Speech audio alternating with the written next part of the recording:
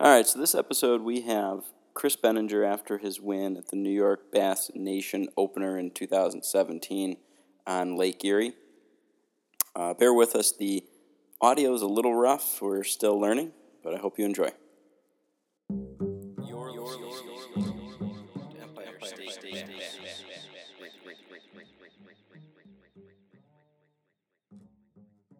This episode is brought to you by Spro Baits, pro-designed and success on New York State waters. Look for Spro Baits in your local tackle realtor or online at spro.com.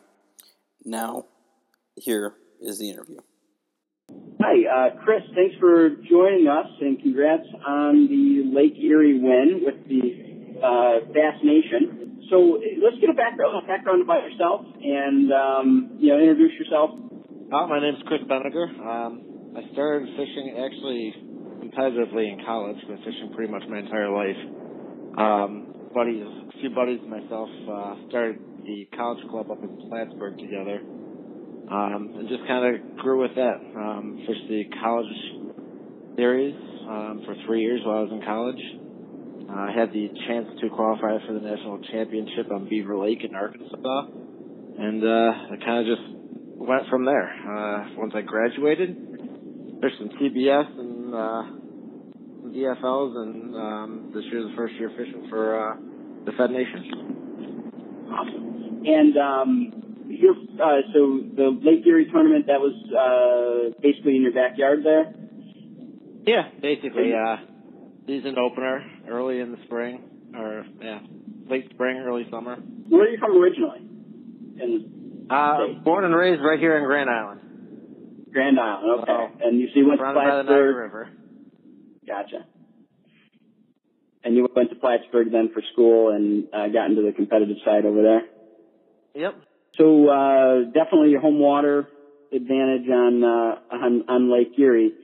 How did the practice go? And did you end up finding them on a spot that is pretty consistent year to year, or something that you found just prior to this event? So the spot in general is it's a pretty good spot year to year, especially early spring. I became very comfortable on it early season for basically the team lunker tournaments. And put some extra time in closer towards the start of the season. Found some good fish. So I really didn't fish it a whole lot to practice. I knew the fish were there, so I kind of bounced around throughout the lake looking for additional areas and just left everything else alone. Gotcha. Now, how'd you catch them?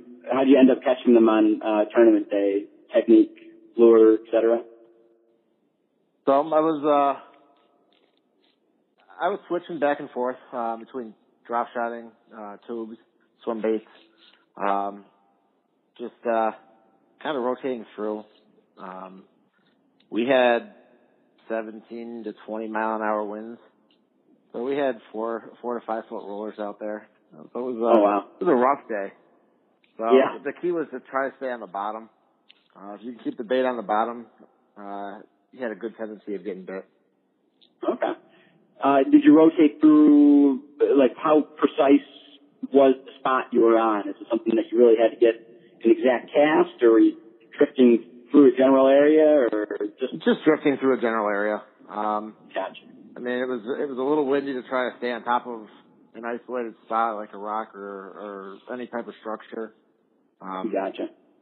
It wasn't like a calm day where you can sit over top of them and drop on top of their head and pull them up. Okay. That's interesting. You ended up, what'd you end up weighing for the day? 24.19. 24.19 was the official weight, and big bass of 5.84. Wow. I know that's got to be one of the biggest. I think last year, maybe on Cayuga, or 2 years ago, there was a real big bag weighed in, like 24 something or other. But that's got to be one of the biggest bags on the Federation Trail, I would imagine. Yeah, I'm pretty sure it's pretty close to it, if not the largest bag. Yeah. Which I was pretty pumped for. I didn't think I had that much, to be completely honest. I figured 21. Yeah. No, I mean, it's not often that you see that many big fish in one live well, so it's probably pretty tough to judge at that point. So anything during the day, any lost fish, any interesting stories that way? Did you find them like right away in the morning? Did it take a little bit? Like, how'd the day itself go? Anything interesting or different that way? So I was out there for probably a good 2 hours, and I got two small fish, like a 2.5 pounder and a 3 pounder. And this was really, really slow. Had to move around a lot. Eventually got onto a real nice drift where I started catching them. I didn't get many bites. I probably had 10 bites tops all day. Gotcha. I landed 7 of the 10 fish, and that was my day. Wow. I had a 3.5 pounder left in the live well right before I decided to come in.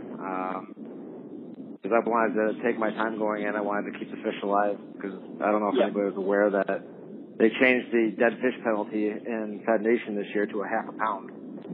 Oh, wow. Per fish. So,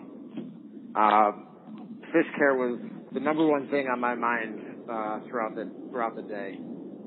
Yeah. So my last drift, I decided I made the call. It was going to be our last one, and I ended up being able to call that one out. So finished the day strong. Went in.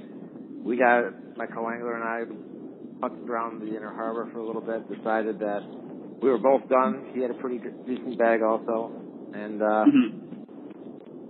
headed in about an hour early and just kind of sat there at the launch waiting. That's like a Timmy Horton story there. That's pretty impressive. That's cool. That's a pretty neat the name of the game. Wow, that's awesome. Yeah, congrats. That's just one of those amazing days. Anything particular? Yeah. Anything particular about baits, colors? Did you rotate through anything? How'd you end up with what you ended up catching them on? I rotated a lot. I mean, swim baits were working real well. I'd say probably caught the majority of the fish on them. Color-wise, there's a couple different colors. I mean, IU was working real well. Green pumpkin. Seems to be the darker colors worked better. Okay. Interesting. Smallmouth magic. My go-to is usually Kitech. So the Kitech baits, dragging those and swimming those slowly. All right. Now, so last two questions that I have about the day, unless you have anything else to add, is what do you think that most of the guys missed that you picked up on throughout the tournament that you contribute, success? Is there something that the majority of guys missed out on that you were that you had picked up on that kind of contributed to the success? Honestly, I think a lot of people are unfamiliar with the body of water. A lot of people stayed in between the walls and fish bedded fish. Okay. And I knew that was going to be very difficult to do. I know with the wind out there, people are afraid of the bigger water. They're not used to running it. They're not used to just being out there. And being from here, being out there quite often, you just kind of learn how to run it and be able to handle it. And I think that was a big contributor.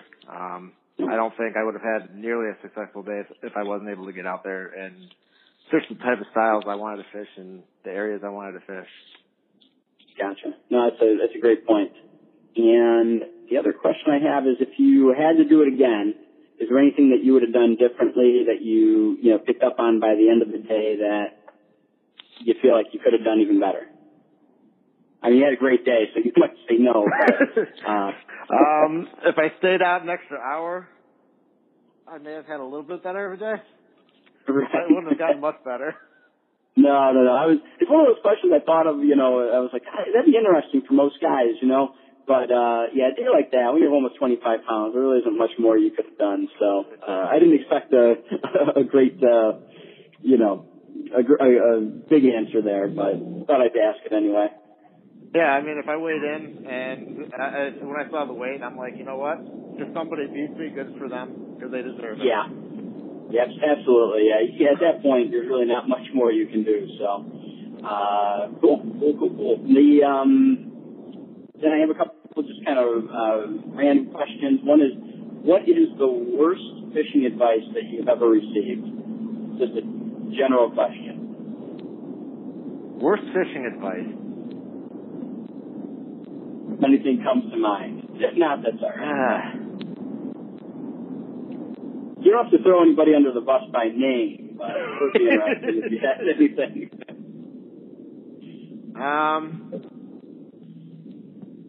Probably somebody telling me I'm fishing too deep. All right. That's not a bad, it's one of those things I always laugh. You see a guy out in the middle of the lake and you're like, that guy either has no idea what he's doing or he is absolutely dialed in. And, I think I know maybe hopefully what category you fit in most of the time. So that's good. All right. And then the last thing is if you have any advice, generally speaking, we're really targeting like guys fishing in New York. Any advice, general bass fishing advice for anybody listening?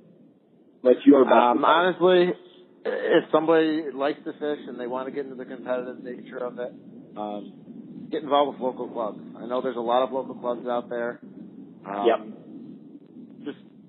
Just getting along, just talking fishing, and then just getting a chance to get out and go fish.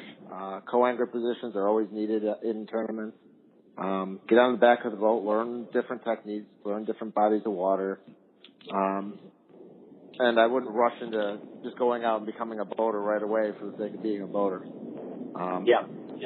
High schoolers and college kids get involved with the high school fishing, the college fishing, the junior fishing. If it wasn't for the college fishing, I probably wouldn't be doing this right now. It's a great opportunity. FLW and BASS offer so many great avenues for the youth to get out there and grow the sport. Gotcha. All right, cool. That's actually really good advice. All right. Do you have anything else to add, or we can wrap it up? If not, I think I'm good. Thanks for having me. Cool. Well, thanks for taking the time and talking about the day on the water. And good luck for the rest of the year and in the future. Thanks. This interview is also brought to us by Baby Bass ABCs. This is a ABC children's book dedicated specifically to bass fishing. Fully illustrated, full color. It's available on Amazon.com. The perfect gift for a tournament angler with young children or something just to share with your grandkids. Find it on Amazon.com, searching Baby Bass ABC, or follow us on Facebook at Baby Bass Books on Facebook. Enjoyed that discussion with Chris on his win on Lake Erie. It sounded like one of those days where everything came together, and I thought it was interesting to hear about having the confidence and the equipment to run out and still fish the big water on the Great Lakes. Yeah, basically, if you're not able to get to the fish, it really doesn't matter if you found them. So, I thought that was some interesting insight, and we'll try and bring you some more of these. As always, thanks for listening. You'll find a lot more information about New York State bodies of water, past tournament results, aggregated tournament data, links to tournament coverage, current lake conditions, etc. Go to EmpireStateBass.com to find that information on our local bodies of water here in New York. You can also follow us on Facebook at Empire State Bass on Facebook. If you like what you heard on the podcast, I'd love to do more. Best way to help us do that is to subscribe, hit like on the Facebook page, or leave us a review on iTunes. Thanks.